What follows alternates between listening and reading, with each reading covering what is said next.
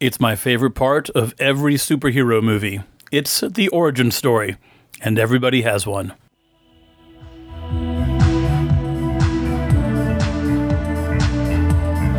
Welcome to Pinecone Turkey's The Origin Story podcast. I'm your host, Michael Henry Harris, and it's my privilege to interview superheroes from all walks of life to find out how they got from A to B, to see where they might be going next, and how we all can learn from their journey. Hello, everyone. Thank you for tuning in. I am Michael Henry Harris, and this is the Origin Story podcast. I have just a couple of housekeeping things to go over before I introduce today's guest. First of all, if you have not signed up for the Flock email, please do so. It's just 2 emails a month. The first one has your monthly dose of curated art. That usually includes a short film, some poetry, a piece of visual art, and a short story or a piece of narrative nonfiction. The second email has updates on this podcast, as well as Pinecone Turkey's other podcast, and that is the Owls on Culture podcast. And that's where I and my son, Hank, who's 11, we discuss different cultural events out there in the world, just usually Marvel movies or something related to that. But we also talk about books we're reading, museum exhibits that we've seen, things like that. It's a lot of fun. So if you have, a child in that probably 8-year-old and up range, it might be something for you guys to listen to and enjoy together. 2, if you have not left us a review on iTunes, please do so. That helps new people find the podcast and also helps us get different guests for the podcast. And 3, and I'll just file this under the continual learning curve that is life and trying new things, some advice if you're doing a podcast. If you ask someone to come to your house to tape and you have cats, you might want to check and see if they're allergic to cats. So I learned that the hard way with this episode. So we ended up taping this outdoors in my front yard. So you may hear in the background chipmunks, hawks, some crows. There's a confused rooster, maybe various other fauna. So I don't think it picks up too loudly. But if you do hear that, that's what's going on there. And I also want to say that I would love to do a round 2 with today's guest. She has some projects that we couldn't talk about that we may be able to talk about in the future. Plus, because of time, I couldn't go quite as in-depth as I usually like to and get down to the nitty-gritty details that make a long-form podcast so interesting to me. I mean, the fact that she's met and been on Oprah's show, and we didn't even touch that, that's kind of crazy. Also, if you've listened to the podcast before, I usually finish with the perennial questions. And these are what I asked every guest. Because of time, we were not able to get to those. And I thought about emailing her and having her either write those down or record them. But since I knew I wanted to do this again and have a round 2, I decided we'll just put that off and we'll cover that the next time. So if you enjoy those and looking forward to those, please be patient. All right, today's guest is Karen Ceesay. She's an Atlanta-based actor. She has recurring roles on Stranger Things and The Walking Dead, 2 of the best shows filmed in Atlanta. And we talk a lot about both of those. And we also talk about advice for young actors. I think she gives some really solid wisdom. We also talk about the role that made her felt like she really belonged and was able to compete in this industry and do what she's been able to do, which is make a living. We also talk about improv. We both have a background in that. That's how we met, actually.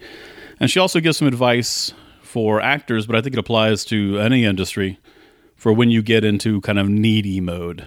I think we get into that more than most, but I think it applies to any field that you may go in, and it's a little akin to imposter syndrome. And you turn around and like, when are they going to find out about me? So we talk about what to do with that. So it's a fun conversation. Karen is a really remarkable, super smart, funny, talented person. I'm honored that she would be on the podcast. I thoroughly enjoyed the conversation, and I really hope y'all do too. Without further ado, here's Karen Ceesay. The whole chorus of outdoor. That's right. We've got every bird and squirrel is going to be coming by. Well, it'll be interesting. Exactly. Karen Ceesay, how are you? I'm good. Good. Thank you for being on the podcast. Thank you so much for asking me. So this is the Origin Story podcast. By this time, I would have already introduced you. Mm-hmm. But why don't you tell me, what is it that you do for a living?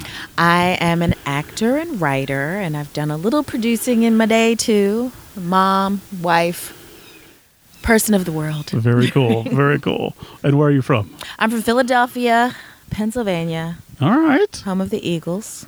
What does Philly like to grow up in? I mean, it was cold. You know, Philly people are known for being hardcore, blunt, and that was definitely something I had to work around once I moved down south. I was a little too blunt for most people down here. I believe you. Yeah. And not from you, but just from the transition from south to north, because I did that in reverse. Yeah. And people, the yes ma'am and no ma'am, it just didn't fly. And it's kind of insulting up north to say ma'am. You know what I mean? It's like what? I'm not a ma'am. I'm, Exactly. It's crazy. My the acting studio that I went to for a couple of years, she was from the South, but she was adamant. Yeah. There is no ma'am here. Right. And that's a hard habit to break. However, my son is very mannerable. And people love it now when he's up there and he talks. But that's one of the things that he's got some Southern manners, though. Right. I might not have them. But do you still have family in Philly? Yes, all my family is still there. Philly, and then I have a sister that lives in Jersey, which is pretty much a suburb of Philly. So Right. So when you guys go to visit, is his manners, do they stand out in a way? Are they like... I don't go home much, and my family does not really come down here. But my high school reunion is in May. Oh my gosh. Just posted it today. Are you going to go? I'm the main planner. Like, what? If it weren't for me, there'd be no reunion. So I'm the one that gets everybody together to... we had a great high school. It was small. It was a magnet school, the High School of Engineering and Science. We were all going to be engineers and science people. But we were from all over the city. And, Philadelphia is a big, big city. Right. And so we were all from all over, the smartest kids at our schools. But then once it was over, we just all kind of dispersed. So it wasn't like people see each other that much afterwards. So people are excited about it, but it wasn't one of those things where you go home and you see everybody at Christmas. Yeah. When was the last time you guys had a reunion? 25th. We did something on the 25th. Okay. And the 20th. Those were, and both of them. And you organized both of those? I mean, not alone, of course. Right. I was probably the ringleader to get everybody in gear, because I just had a wonderful experience in high school. That's amazing. You're like the only person I've ever met who said that. Well, everyone at my high school, we pretty much had because we were all nerds. So we were the ones that in other places we were ostracized, but here Dungeons and Dragons is cool. Right. No, we don't play basketball. But it was a place where I got to blossom, and I was on the drama club, even though I wanted to be an aerospace engineer. And so you were an engineering major in college too, right? I started off dual degree and did not finish dual degree. I had a scholarship from NASA, which Get out. I'll say this much. When Hidden Figures came out, I was just so upset because I knew nothing of these women, and they are the reason why I had a scholarship. NASA made sure that they wanted more smart black women, and they made sure that people had scholarships and jobs, and I never knew of these women. So I was so thankful. Isn't that amazing? Yeah. And ridiculous? Yeah, it is. But stories are being told now. It took forever, but it's still taking forever. But they're being, told now, and my son knows, and his friends of all different colors and, ethnicities know as well. So progress is progress. Right. I have to get the prototypical Philly question out of the way. Okay. Where do you go for your cheesesteaks? I don't really eat meat that much anymore. I started to, but I never really found a place here that the bread is always wrong. That's the thing that everyone doesn't realize. It's the bread. It's an Amoroso roll, right? Or something like that? Yes. I have a buddy from Philly, and we were drunk in New Orleans, and he was found some, deli at 3 o'clock in the morning and just went nuts at the fact that they were using the correct bread. It's the bread. The skookle, the water. That's the only word that I say that shows I'm from Philly is water. It's like the New York bagel water? Yes. What brought you to Atlanta? Spelman College. Again, had a NASA scholarship and went to Spelman. And when I was in school, I really wanted to go to Syracuse. I wanted to be a chemical engineering major at Syracuse. I visited in the fall, and it was gorgeous. And then I came to visit here. In my senior year, this will out me now. It's my 30th year reunion. I didn't ask. But, well, once I say this, it's be impossible. But my senior year of high school is when A Different World came on and School Days came out. So it was just everyone wanted to go to a HBCU, and Spelman and Morehouse specifically. And the year I applied, they had like 3,000 applications for a class of 400, and I got in with a scholarship. Good gravy. When I came down and visited, it was just, this is where I want to be. Do you remember what time of year it was? It was April. Oh, I came down to visit in April. Crazy thing, I don't remember allergies at all, which we had a little discussion about allergies right before we started recording, but it was gorgeous, and it was just, I knew as soon as I got here that this is where I needed to be. Syracuse didn't stand a chance after that. Did not. And then they didn't give me any money, and Spelman did. That's also helpful. Also, the person I stayed with, that I roomed with, she was from Philly. And there's one thing about Philly people. We love being from Philly and meeting other people from Philly. And so she introduced me to a lot of the Philly people, and I'm still tight with them now. That's awesome. Yeah. So what's it like going to an all-female school? Is that something you wanted originally as well, or is that just, but we're I'll do this for Spelman? We're right across the street from Morehouse, so it really isn't. I mean, we are, but even our reunions, we just had our 25th reunion this year, and I'm on the reunion committee for that. Right? Noticing a trend. It's an institution at Spelman, the reunion. It's very, very traditional, very, very old school, but new school simultaneously. Oh, interesting. But it was just amazing to be around so many brilliant Black people from similar backgrounds, from different backgrounds, from all around the world. And today, I just look at I look great on paper, but I still am like, whatever. But when I look at my classmates who are judges, and I mean, like within the last month, like 5 people I know had books come out. The Time magazine with Colin Kaepernick and MLK on the cover, that was done by a classmate, Sanford Biggers. It was his. You know, he went to Morehouse, and the Time magazine article with Flint, Michigan, that was my classmate Regina. My Spelman sister Tiari Jones has this book coming out that's all on all these top lists, and you know, I knew them as 19-year-olds. Right. You know, not a lot of slackers hanging around. It's amazing. You know, it's amazing the things that people have done, and a lot of times people think that if you go to a place like that, well, the argument against HBCUs a lot of times, well, the world isn't like that. And it's just like, well, I know that I'm the top here. I know no one can tell me you just got this because you're Black. You just got this because you're a woman. I'm like, no, I got it because I earned it and because I'm smart. Right. You know? And almost the fact that the world isn't like that is almost more of a reason to get to experience a little bit of it. Well, the stats don't lie. The stats regarding HBCU graduates, it's like 65% of doctors. You know what I mean? It's just the stats. I'm not going to sit here and start quoting stats I don't know by heart. Right. But you can look them up. They are staggering as to the success rates for graduate programs, for judges, politicians. You know, Stacey Abrams is running and online to, you know, being the first African-American female governor, and she is a Spelman woman. It's an amazing thing. So you went in wanting to be a scientist and engineer, yes. And so when did that transfer over to more artistic side? When I totally bombed freshman year and did horribly and took an acting class. I'd been acting since I was 10, so I've always been doing it, but I didn't want to be a starving artist. Right? Understandable.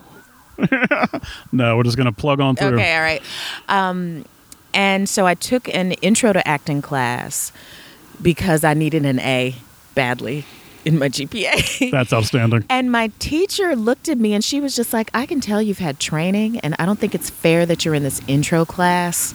So she gave me extra work, and then I started working backstage. What? That's how I got into the theater. And so people, when I was in school, the people I went to school with, you know, Saul Williams, who's like a world-renowned poet now, he was in the program.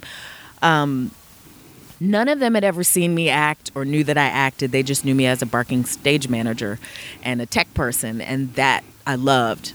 Then when I graduated, I became an audiovisual technician. So I was just so behind the scenes. And then at one point I was like, nope. I was like 28. I was like, no, I really just want to be an actor. Had the corporate job, had the whole thing. No, but it's nice knowing all the rest of the pieces that fit together makes you a better actor. At least it's been my opinion that. Yeah. You have to have world experience. You have to be able to know things outside of yourself to bring those things into roles. You know what I mean? You have to. One of the main things that, when I teach and when I talk to people about acting is one of the misconceptions is actors starting off is they're always trying to become the role. You're not becoming the role, you're making the role you. This is you if you were raised in this environment. And that's why Tom Hanks can be a great actor, but it doesn't mean that he'd be great for Gladiator. You know what I mean? It's just, it still has to be authentically you. Yeah, it's a myth that you can play every role. You just can't. You could be a great actor, but every role is not for you. It's not authentic to you. Exactly. Mm-hmm. So when you guys had productions in college, would it be joint productions with Morehouse and Spelman? So you'd have... Yes. Morehouse didn't have a drama program, so if they majored in drama, they did it through Spelman. But again, we had Big Brother, your brother, sister. I'm still close with my Morehouse brother, and you get assigned freshman week a Morehouse brother, a Spelman sister. And some people date their Morehouse brother. Some people hate their Morehouse brother. Incestuous Morehouse brothers. Yeah, and for me, my Morehouse brother, who's a dentist now, he's a doctor in North Carolina. We have the same birthday, so we call each other twin. That's awesome. Yeah. Very, very cool. What was the education like when you were on stage? Or was there film and TV programs as well there? Or? No, Clark has an exceptional film and television program there. So I didn't study that. I just was studying theater, but the difference is instead of studying Henrik Ibsen, we're studying Lorraine Hansberry.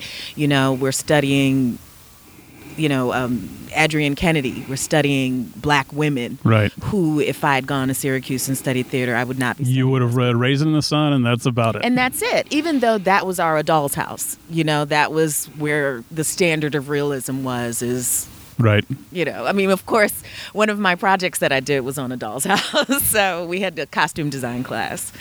So we studied those and we studied our own. Right. Well. You get out of college. Are you knowing that you want to be an actor now? No. What are you doing? I waited tables at Bennigan's. That's what I did. And partied a lot. Is that what you wanted to be doing? I was confused. I didn't know. There wasn't really anything that prepared me for the real world.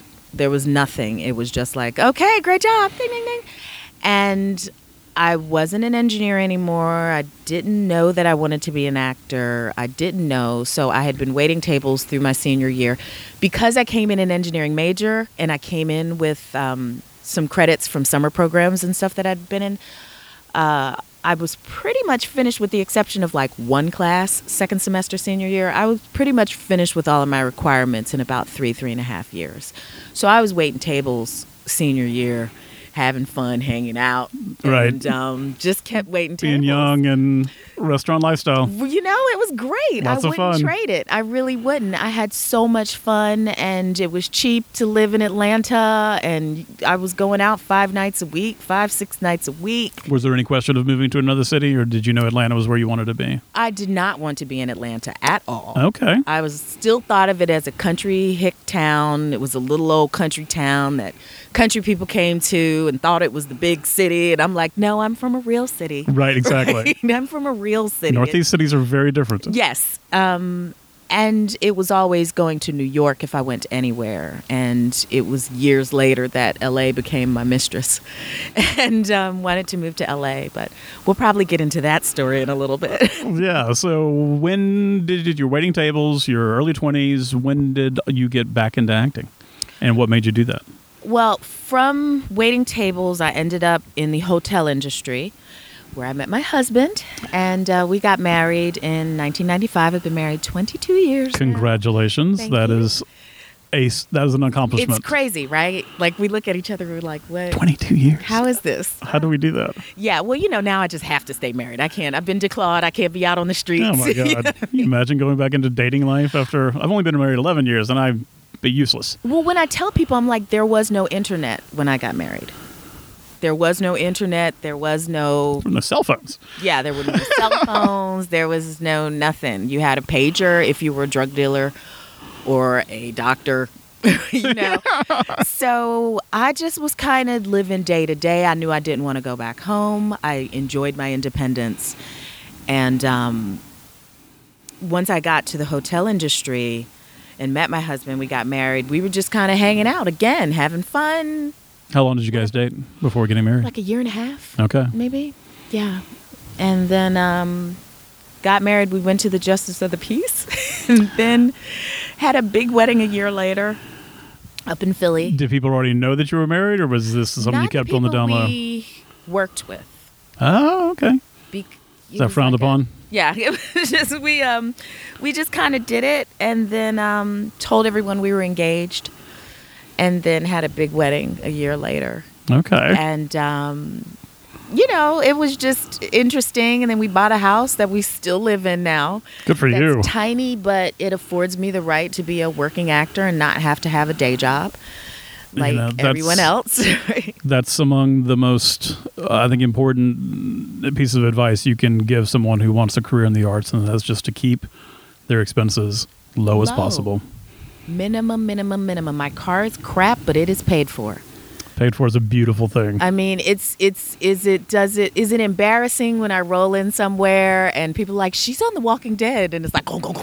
You know, yeah, it's a slight contradiction of terms, but the fact is, I mean, we're living meagerly, but we're living our life, and I'm not going to work stuck in traffic, driving 40 minutes every day with my kid in daycare, and there's people that do that and have to, and I'm not looking down on that because I've had to do that as well, and there's things that I can't do because I don't have a day job that I'm like, well, I'd like to do that. Right. But you know, we pick our poison. Well, there was a thing on the news this morning. You're saying, I guess 30, and I'm going to butcher this stat, so don't. This is another one. Right. Go look it up. People, we're not on stats. Exactly.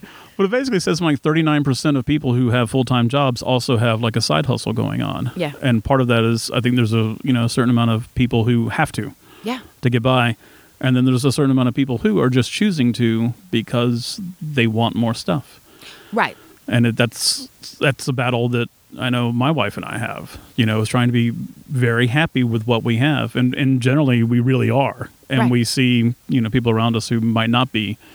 And it's reaffirming. Yeah, my husband had the big corporate job. He's a chef. He, was working for a major hotel and, kind of far up the food chain there, but was miserable. And now are we making that, are we bringing in that same income and the excellent health care? No, but is he miserable? Am I miserable? Now he gets to be a part of our kid's life where before he missed everything. What is he doing now? He works at Tyler Perry sometimes too. He does on-set catering. He does a lot of he's just kind of a freelance chef caterer, and but we'll get loads of food from places. And so we're not we live well and we live within our means. I understand. It's awesome. Yeah. It could be awesomer. You trade a little bit of security for freedom, but that's right. I like that trade. Yeah. To be honest with you. I'm living life on my own terms the way I would want more money, of course, but who wouldn't? Yeah, I'm shrugging. You can't see that, but I'm shrugging. So tell me about acting coming back and when the transition really was and when it became something you were going to pursue again. I know. Roostas. No, right? Well, I first started, I just ended up taking like a class at the Alliance, a basic theater class because it had been a while. So I took a basic theater class. Do you remember where the impulse came from to do that again?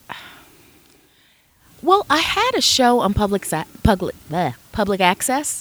on People TV. I had my own show, and because I was an AV person, I've always been able to, shoot my own stuff, edit my own stuff, run sound. I know sound gear, know all that stuff from my years of AV, audiovisual, and just being on camera. I just was like, why am I doing this? Why? I just want to act.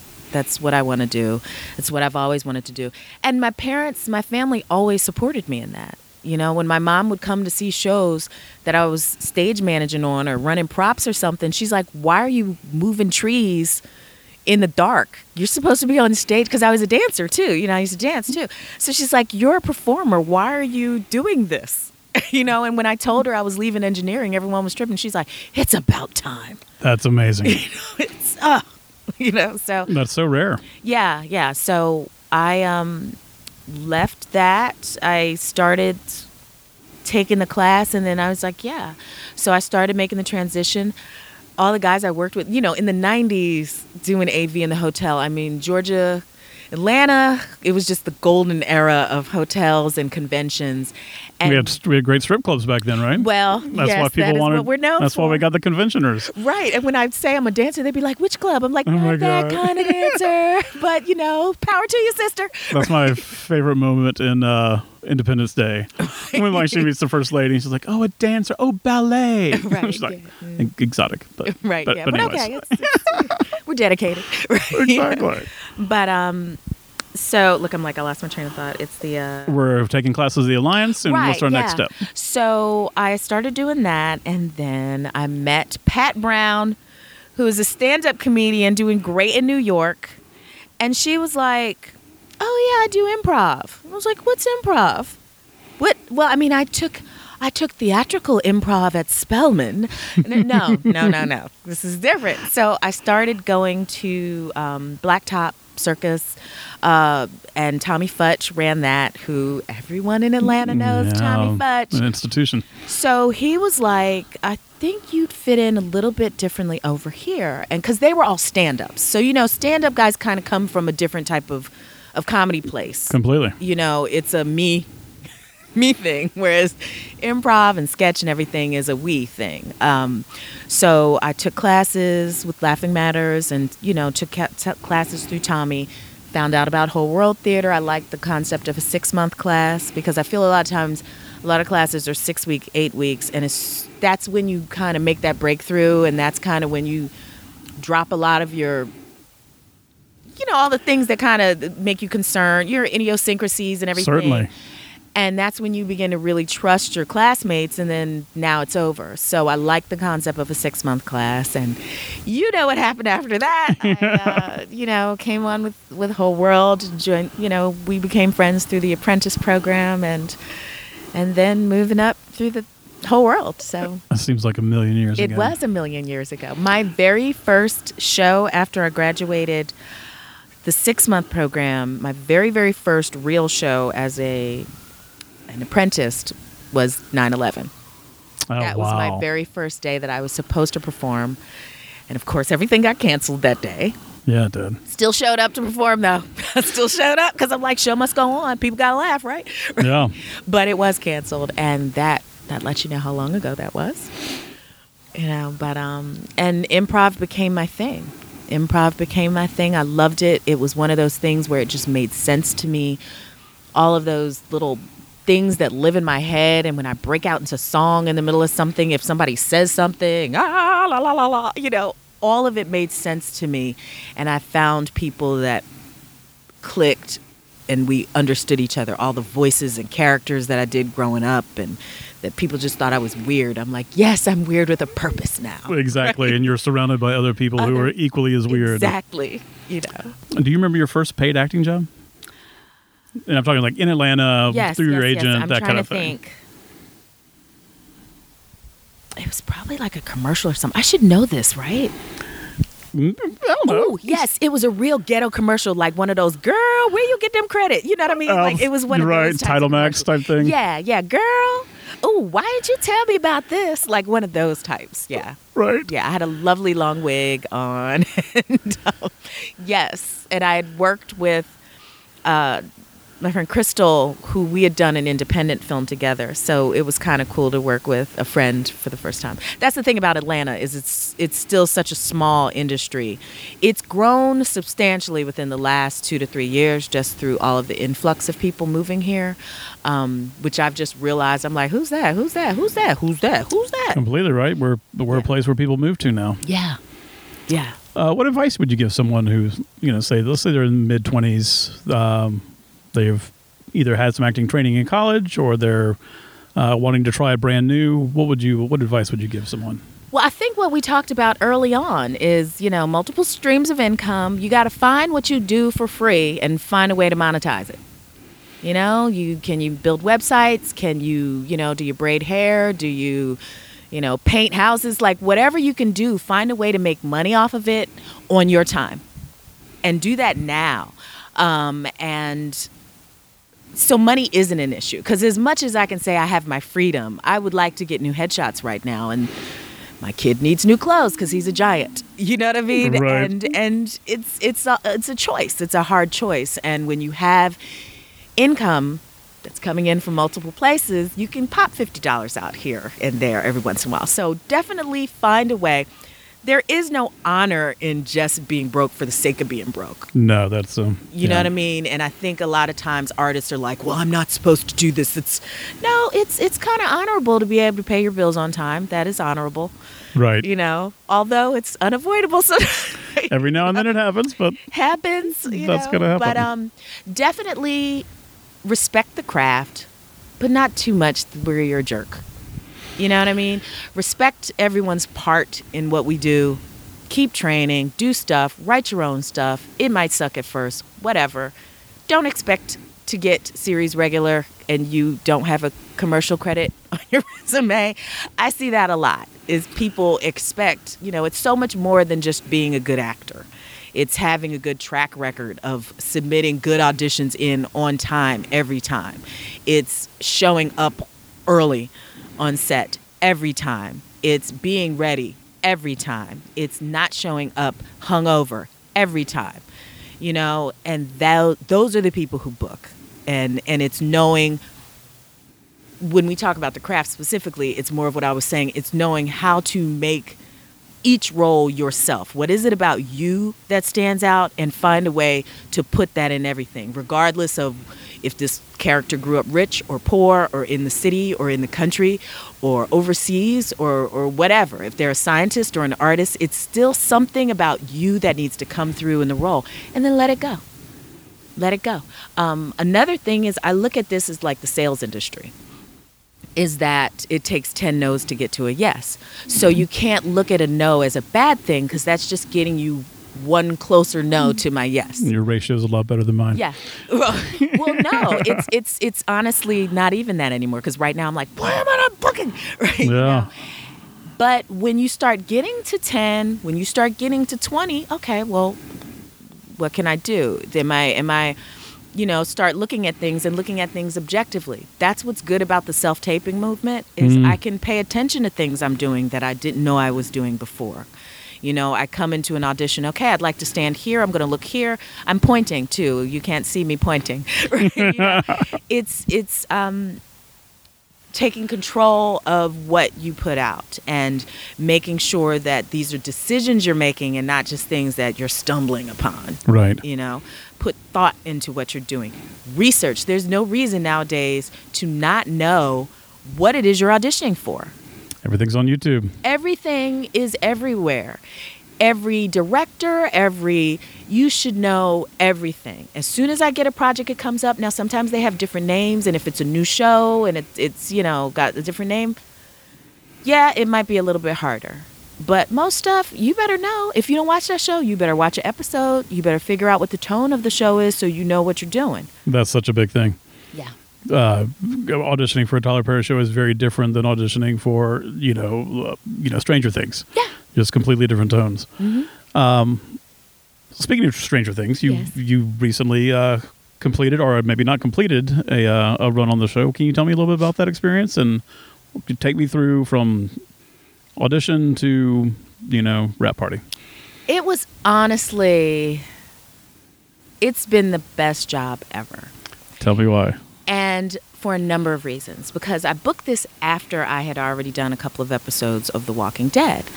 So for me, The Walking Dead, I didn't watch The Walking Dead because I can't do zombies. I mean, I can now because, we've had lunch. But, Right. it's, I was like, well, that's a huge show. So that'll help make me famous. No. Did it help? Did it give you momentum? Did it help? I I don't know if it did. I mean, it doesn't look bad, but you and I know 10,000 people that have been on that show who are living in the same house, living in the, you know what I mean? That was the reality check, that just because you're on a big show, it doesn't necessarily change what your hustle needs to be, your day-to-day hustle. You still are on the hustle. I'm still booking co-star stuff, you know, but by the same token, it's a good job to be on. It's the best set. It's a great set, you know, but it still took a minute to kind of be like, oh my God, I cannot. Like my first down set over that was like, oh, that was hilarious. So fast forward to Stranger Things. I had an audition for the first season that I didn't book. The second season, when I auditioned for one part, I was just like, I want to hold out. I feel like something else is coming up. And then I got the audition for Mrs. Sinclair. And the thing about it is, this is why you always do good work, is because the executive producer of Stranger Things is Sean Levy. And I had worked with Sean Levy on the internship.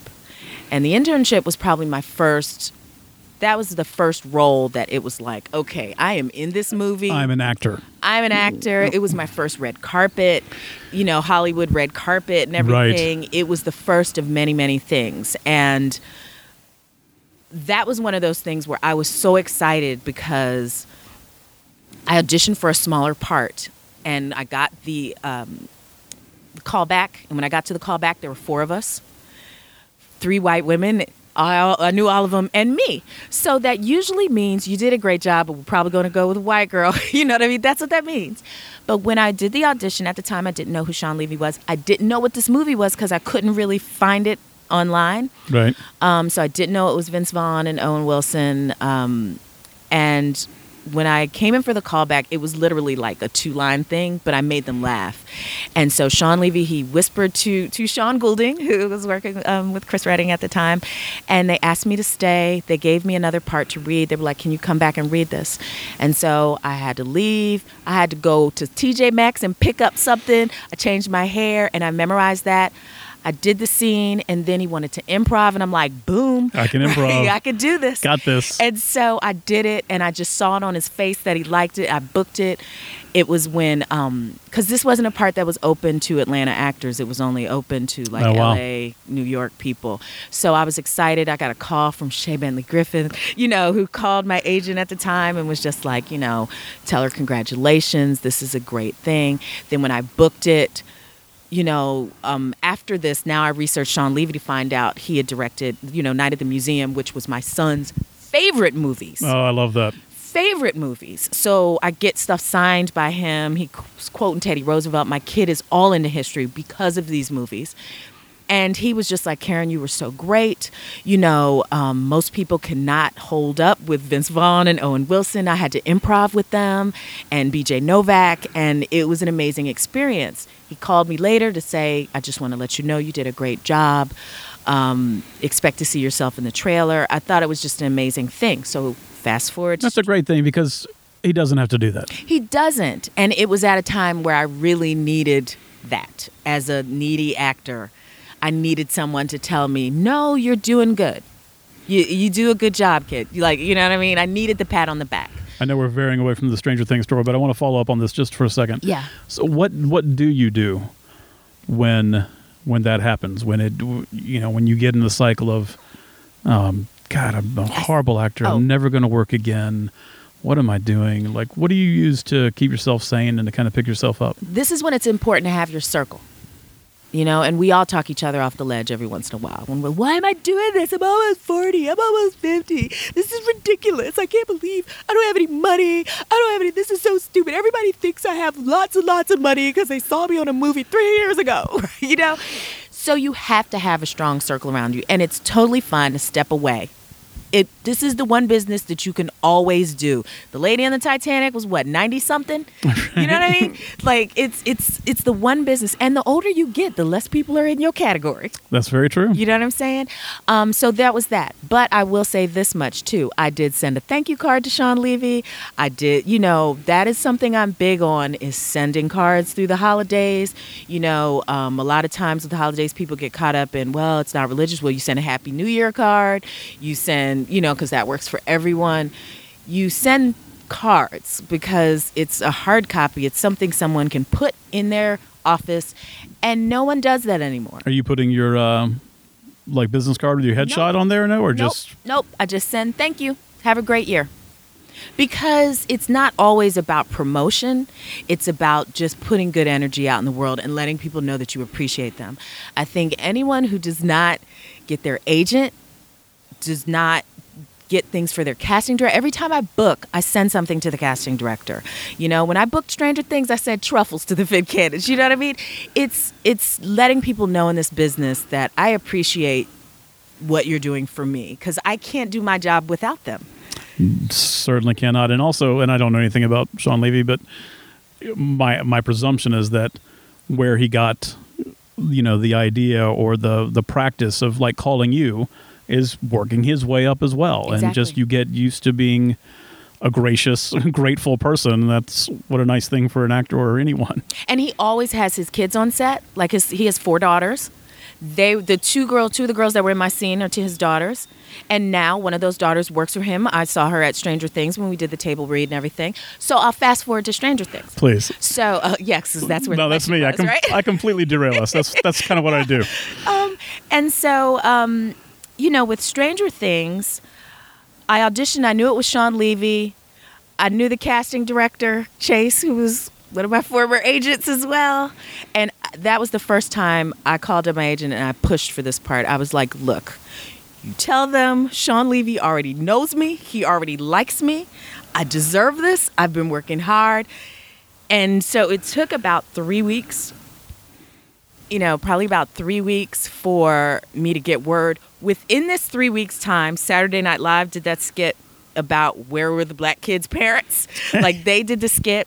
I was working with somebody and they were like, you know what? You should be that mom on Stranger Things. And I'm like, really? Oh, that's interesting to hear. I'm glad you think that. I agree. So when I booked it, our niece was here from the UK and we were supposed to be going to my son's, the school was having the football game. It was the Friday night football and we were supposed to be going, but we had to wait. I'm like, nope, we're waiting until I get this word. So I had to go to the game knowing I had just booked this role in Stranger Things and just sit there. It was freezing too. That's what a feeling though. And just sitting there Well, tell me about the audition first. So you awesome. You were proactive on getting it. You knew that it was coming. Yeah. You worked to get it. You get the audition. Tell me about the audition. What were the sides like? Was it the scene in the table, or was it? This scene, actually, I think the scene was eventually cut. It was cut for time because I was just like, we've got to shoot that, right? Me and Arnell, who's my husband, who's Mr. Sinclair. And I think it got cut just because of other stuff. But seeing the second season, I was amazed and just stunned.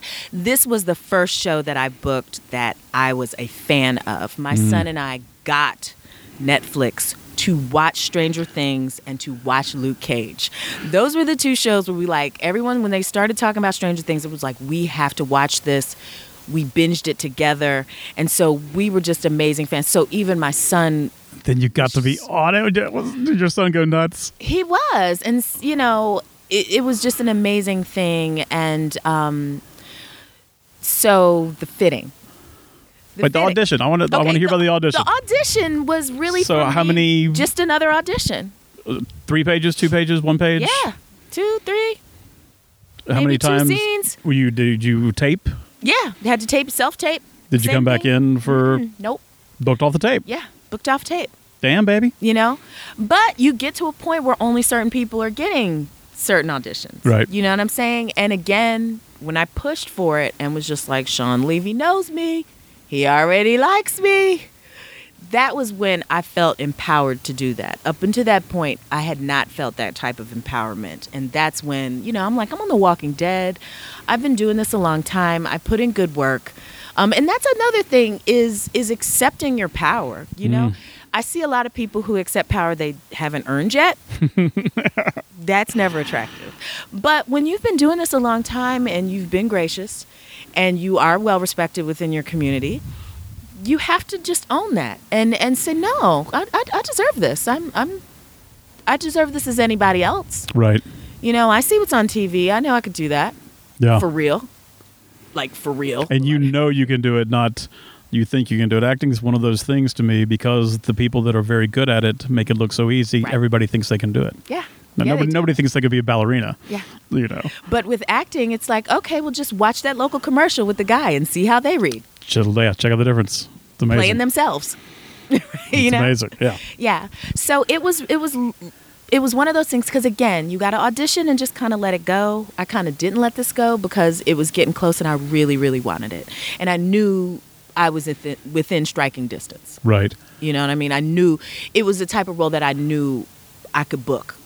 Do you go to a taping service or do you do it yourself? For the big ones, I go to a service. I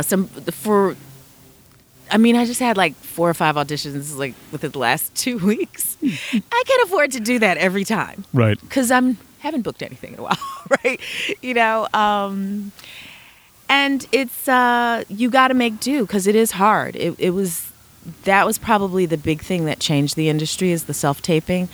And I think that's what's there's a big thread that I was following yesterday where I think it's frustrating that casting, and I'm sure casting directors feel the same way, that they have to spend a page of instructions that if you are auditioning, you should know these things already.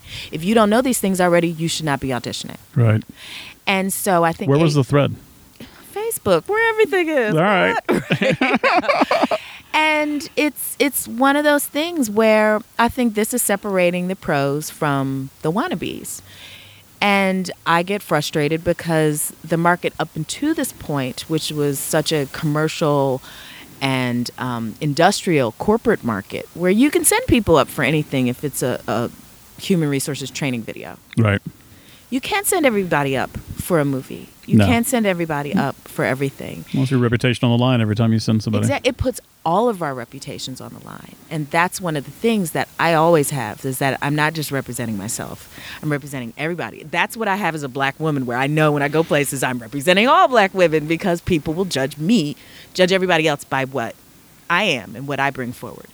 So I would like to see only the creme de la creme get to go up for, the parts, even though it might be 1 line or 2 line, right, or whatever. Anything can develop. Anything can become a recurring character. Or just like with the internship, you can audition for one and end up getting a better role. Level up. So take me to the fitting. Okay, so this is my favorite. Okay, right. Because I was 13, 14 in 1983, 84, which is when this takes place. So the kids that are playing the kids, I was that age. So everyone is awesome. There's a lot of people on their crew that are also on Walking Dead. So, this is the first time I came in. Hey, what's going on? Hey, what's going on? Isn't that a great feeling when you know somebody, like usually like a makeup or costume, yes. And you're like, oh, we've worked together. I don't remember on what. Yeah. And you feel like, because I work so often, it could be anything. It could be anything. Oh my God. Oh my gosh. How are you? How's your kid? Right. Anyway. So we're listening to 80s music, and literally everything, I'm like, oh, my mom had that jacket. Oh my God. My little sister had those pajamas. Oh my God. Look at this. And then, so since my hair is normally natural, I press everything out the night before just so it's not taking forever in the hair and makeup. So they're just supposed to really style your hair. They're not there. So, our white women, don't show up with your hair wet. They're not really trying to do all that. Right. You know what I mean? They're just there to style your hair, not do your hair. Yeah, the star make it a treat, but you need to make it as easy as possible. But many times they've got their own hair person, right? And so the night before, I curled my hair, and it's exactly how I wore it in high school. Like, that's exactly how I looked in high school. And I come downstairs, The Goldbergs is on, which my son and I watch, which is Philadelphia in the 80s. That episode, they're at Willow Grove Mall, which is the mall I went to in high school, and they're in Spencer Gifts, which is where we hung out at that mall. And I'm like, doo-doo-doo-doo-doo-doo. Like, it was just the craziest thing, because I'm here looking like I did in high school and experiencing some type of high school nostalgia. And on set, the attention to detail, like, you didn't even see all of that. That table scene, like the scene with the in the kitchen. Mm-hmm. The Mrs. Butterworth's bottle was glass. The kids are like, why can't I squeeze this? You just got to wait for a kid. That's what we had to do in the 80s. Just gotta wait for that syrup. That's amazing. They had the Betty Crocker, like the recipe card box Right. that everybody's mom had. That little card box, you'd be like, I want appetizers with chicken, right? You know what I mean? And I'm thumbing through stuff now that you don't see that either. But it was just amazing. The attention to detail, the plates where I'm like, oh my God. They had this encyclopedia set where it was these little brown books that my mom was a teacher, so she always had like educational books and everything. And I'm like, oh my God, this is the same books my mom had. It's plants and automobiles, and the attention to detail was amazing on that set. Just I believe amazing. you. And I feel like with a show like that or like Mad Men, like, how you do anything is how you do everything. Yeah. And so it matters because that's just going to trickle down to every single person who's working on the show. Yeah. So this is where I have the most, where people will know that part. I've got to do too much explaining to tell people who I am on Walking Dead. Well, I'm in Hilltop, Birdie, I'm the black one. I spoke up for the group that one episode. Right. When I spoke, right, So the other thing about Stranger Things is, and Walking Dead, like now I get fan mail, right? And that is, I have things that are happening now that I always dreamed of happening, but now that it's happening, it's weird. Is it fulfilling? Or It's is it weird? Okay. It's just, how's it weird? It's weird because one, I'm like, okay, I'm barely on the show. Like I get why Denai and Andrew Lincoln, like I get Norman Reedus and Melissa. Now that's another thing. We didn't talk about Melissa McBride because all of us know Melissa from her casting days. And she's someone that it was so amazing to see her just blow up like that. A badass. She was just so supportive and everything as a casting director here, and just I loved her to death before this. And so now, you get in the makeup chair, she's like, I saw you on the call sheet. And it's great to be able to hang out with her on set and know, that you can blow up and not be 22. Right. You can still put in the work and your day is still ahead of you. And not to say whatever, but how Hollywood is with youth. Their fascination with youth. I'm hoping that'll change now that time's up. I'm hoping some things will change and now women can be grown-ups and, not be child-sized anymore. And, your lips to God's ears. So yes. Yeah. So I get fan mail. I don't know what to write on it most of the time. Thanks for watching the show. It's just odd. Because there's a part of me that feels like, why are they writing me? Right. Imposter syndrome. Yeah. But you did the job. Yeah. You're on the screen. Like you're not claiming you did any more than you did. Right. And they sought out you. Yeah. Now there are a lot of people that are just trying to collect as many signatures as they can. And that's fine. They got their goals. Whatever works. They got their goals. But it's like I get mail from like all over the world. It's crazy. And when I first came on the show, it was, I gotta say, Brazil and Costa Rica, they gave me the most love straight off the bat. No kidding. Yeah. So that was great. But in all of these things and the things that I get, the best thing ever was when I'm waiting on my kid after school to pick him up from reading bowl practice. And I look over and there's this little kid standing next to me. I've known his mom, dad for forever, whatever. And he's just got the hugest smile on his face. I saw you on Stranger Things. Great job. And then he high-fived me. And I was like, oh. That's amazing. That's why you do it. Like that, right. That will be what I remember for forever. That is amazing. I'll see him again when he's 25. I'll be like, oh my God, when you were in third grade. Right. That was awesome. That is excellent. Yeah. I could talk for hours, but I know we're running out of time. I want to go through a few questions that I ask every guest. Okay. So they're short questions, but you do not have to answer in a short manner. Do you or did you have a favorite bookstore? A favorite bookstore? Mm-hmm. Nah. That's short. Not really. However, I am rereading A Wrinkle in Time right now, my favorite childhood book. Outstanding. All the Black Panther stuff. I cannot wait until Black Panther comes out. I already have the tickets, and yes, my outfit just came back from the tailor. Anyway, that's outstanding. I think this might end racism. I don't know. Look, I don't know. That'd be amazing. Movie may end racism. I could see all the KKK be like, I don't know. I kind of like. Well, yeah, I know. That's kind of cool. Kind of like that thing they was flying. Right? I love that. But my son and I are reading.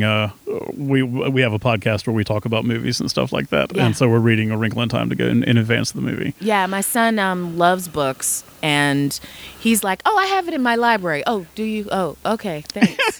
So we're like co-reading it. Like I read it during the day, and he reads it at night. So I should be finished today, I'm thinking, but had to reread it. Favorite book of all times as a child. You know what I mean? I loved it also. Yeah. Tell me about like an ideal Saturday, like when you were being your best self. And I don't know what that what that means for you, because that actor's life can be so very, very busy, and then not busy at all. I'm usually not busy, but distracted all the time. I'm going off Facebook. I'm doing a Facebook fast for 2 weeks, and those who know me know that that's like ripping a Band-Aid off. Yeah, you're on there a lot. I am always on there. It's also because I did do the NFL boycott this year, and since my team is in the Super Bowl. Let's talk about that for a second. Let's forget these. I might have, if I email you these perennial questions, will you email me back some answers? Because this is more interesting to me. Yeah. Mm-hmm. You're a Philadelphia Eagles fan. Yeah. They are in the Super Bowl. Yeah. And you are doing this boycott. Yeah. Does the timing just seem perfect? It was funny because when my husband and I finally decided that we were going to participate in the boycott, I was like, watch the Eagles go to the Super Bowl this year. Right. So I'll say this much. I'll say it time and time again. And I had a big thing that I wrote this morning, too, is that my son has just turned 13 and is 5'10", size 12 and a half foot. And he just turned 13 not even a month ago, maybe almost a month. I didn't want to imagine what your clothes budget is. That's what I'm saying, where it's a choice between jeans and headshots. Right. And he is afraid to wear a hoodie. He won't wear a hoodie because he's scared. Right. I have to have a talk with him. He's going out for Halloween dressed as Lando Calrissian, and I'm like, keep that laser gun up under your cape, yo. You know what I mean? That I have to have these talks with him. And thankfully he has, like, his two closest friends are both white. Both their families are woke. You know what I mean? And totally understand and support, understand that it's different for him. And don't give me the, it doesn't matter. And yeah, it is different. And so I posted something this morning about a kid that talked about how he was racially profiled in his own neighborhood. And that kid and my kid used to be on the same basketball team like 2 years ago. Okay. And I'm like, this is why, Trayvon Martin, that was that thing where I was like, see? But it was the Tamir Rice story that it just broke my heart. I was just like, I couldn't believe it because I saw my son. That kid was 12. Just playing with a gun outside like a toy gun. It's America. That's our Second Amendment rights. Play with guns. And he was just killed within seconds. Yeah. Seconds of the police arriving on the scene, and they got off. And that is why Colin Kaepernick kneeled. I totally understand why people don't support that. I get this. I get that they just don't see it from where we are. They don't feel the fear that I feel for my son. And they don't have to feel the fear, though, to understand it, in my opinion. But I think people are just not exposed because we can go back and forth. I have a lot of white liberal friends that say stuff all the time that my white Republican friends have never said to me. I was just joking, Karen. Were you really? And I see a lot of the same behaviors that a lot of white liberals will wag their fingers at. And I'm like, isn't that your cousin, though? Like, y'all grew up together, right? Like, so you got some baggage, too, right? I think everybody just needs to take a minute and look at their own baggage. I have baggage. We all have baggage. I just think a lot of people aren't exposed. I have a friend that is personal friends with Donald Trump. Personal friends. 30 years. Personal friends. We are so not on the same page politically. Does she wish the best for me? Yes. Does she think I'm great at what I do, regardless of my race or regardless of my gender? Yes. Does she want great things for my son? Yes. Does she get it? No. So I have to expose her in different kinds of ways. I'm not happy, but by the same token, some people just don't get it. I'm not making excuses, but I get where they're coming from, even though they don't get where I'm coming from. However, I supported the boycott because I thought it was BS that he got blackballed in America for taking a stand for something. I thought it was BS. So I stepped out of the NFL this season. I found it ironic, and I still do, that people were boycotting on both sides. Yeah. Like very conservative, alt-right Republicans are boycotting the NFL, right, and so are liberal Democrats as well. Yeah. And it was just until the playoffs came. I still found that fascinating. Until the playoffs came, and then everybody that was hashtagging supporting for Cap, they all up eating chicken now. Anyway, drinking beer, and it got hard. Like, I don't follow football like I used to. The other thing is, the last time the Eagles went to the Super Bowl, my son was 2 weeks old. He was 2 weeks old, and now he's a Giant. So to me, it is a full circle moment. And it doesn't count if it doesn't cost anything. Mm. And it didn't cost until first my husband's a Falcons fan. So when the Falcons play the Eagles, and we were like, because we always have something when they play. My husband's a chef, so we go all out. We do it up for our parties. And we always have something for the Super Bowl. And I started wavering, and my husband was just like, no, this is why we did this. This is why we did this. And he's an immigrant, a Muslim immigrant. See it who through. has contributed to this country since 1987. Right. And it's not right. And history will tell the truth, as it always does. So everybody who hates Colin Kaepernick 20 years from now, I just think it's great. He was supporting our country and, whatever. Right. But yeah, I had to hold firm. It's hurting my heart because I want to be singing the Eagles song. I want to be doing that. I still support my team. I still support the Eagles. I still am happy that they are somewhat supportive. Some of the people on the team are supporting it. It just worked out this year that way. So it doesn't matter if it doesn't cost you anything. So it cost me. I got FOMO, but what are you going to do? I did it for a reason. I want my son to know and understand, there are some things more important than football. Karen Ceesay, it's been a joy to talk to you. Thank you so much. Thank you. I really appreciate it. Thank you. You're wearing your Eagles green, though. I'm with DK on this. I'm on the Falcon side. All right. Yeah. Well, I hope the Eagles can do what the Falcons didn't last year. It still hurts. Let's not talk about it. Why'd you end it like that? It was so positive. Exactly. You can cut it. You can nice cut it. Button and everything. No. Karen Ceesay, thank you. Thank you. Thank you for listening to the Origin Story podcast. The show is produced by Pinecone Turkey. To learn more about Pinecone Turkey, visit pineconeturkey.com, or you can sign up for the Flock email, a twice-a-month newsletter that delivers a short film, poetry, a short story, and visual art right to your inbox. It's your monthly dose of art curated by Pinecone Turkey. If you'd like to support the podcast, you can do so by leaving us a rating on iTunes.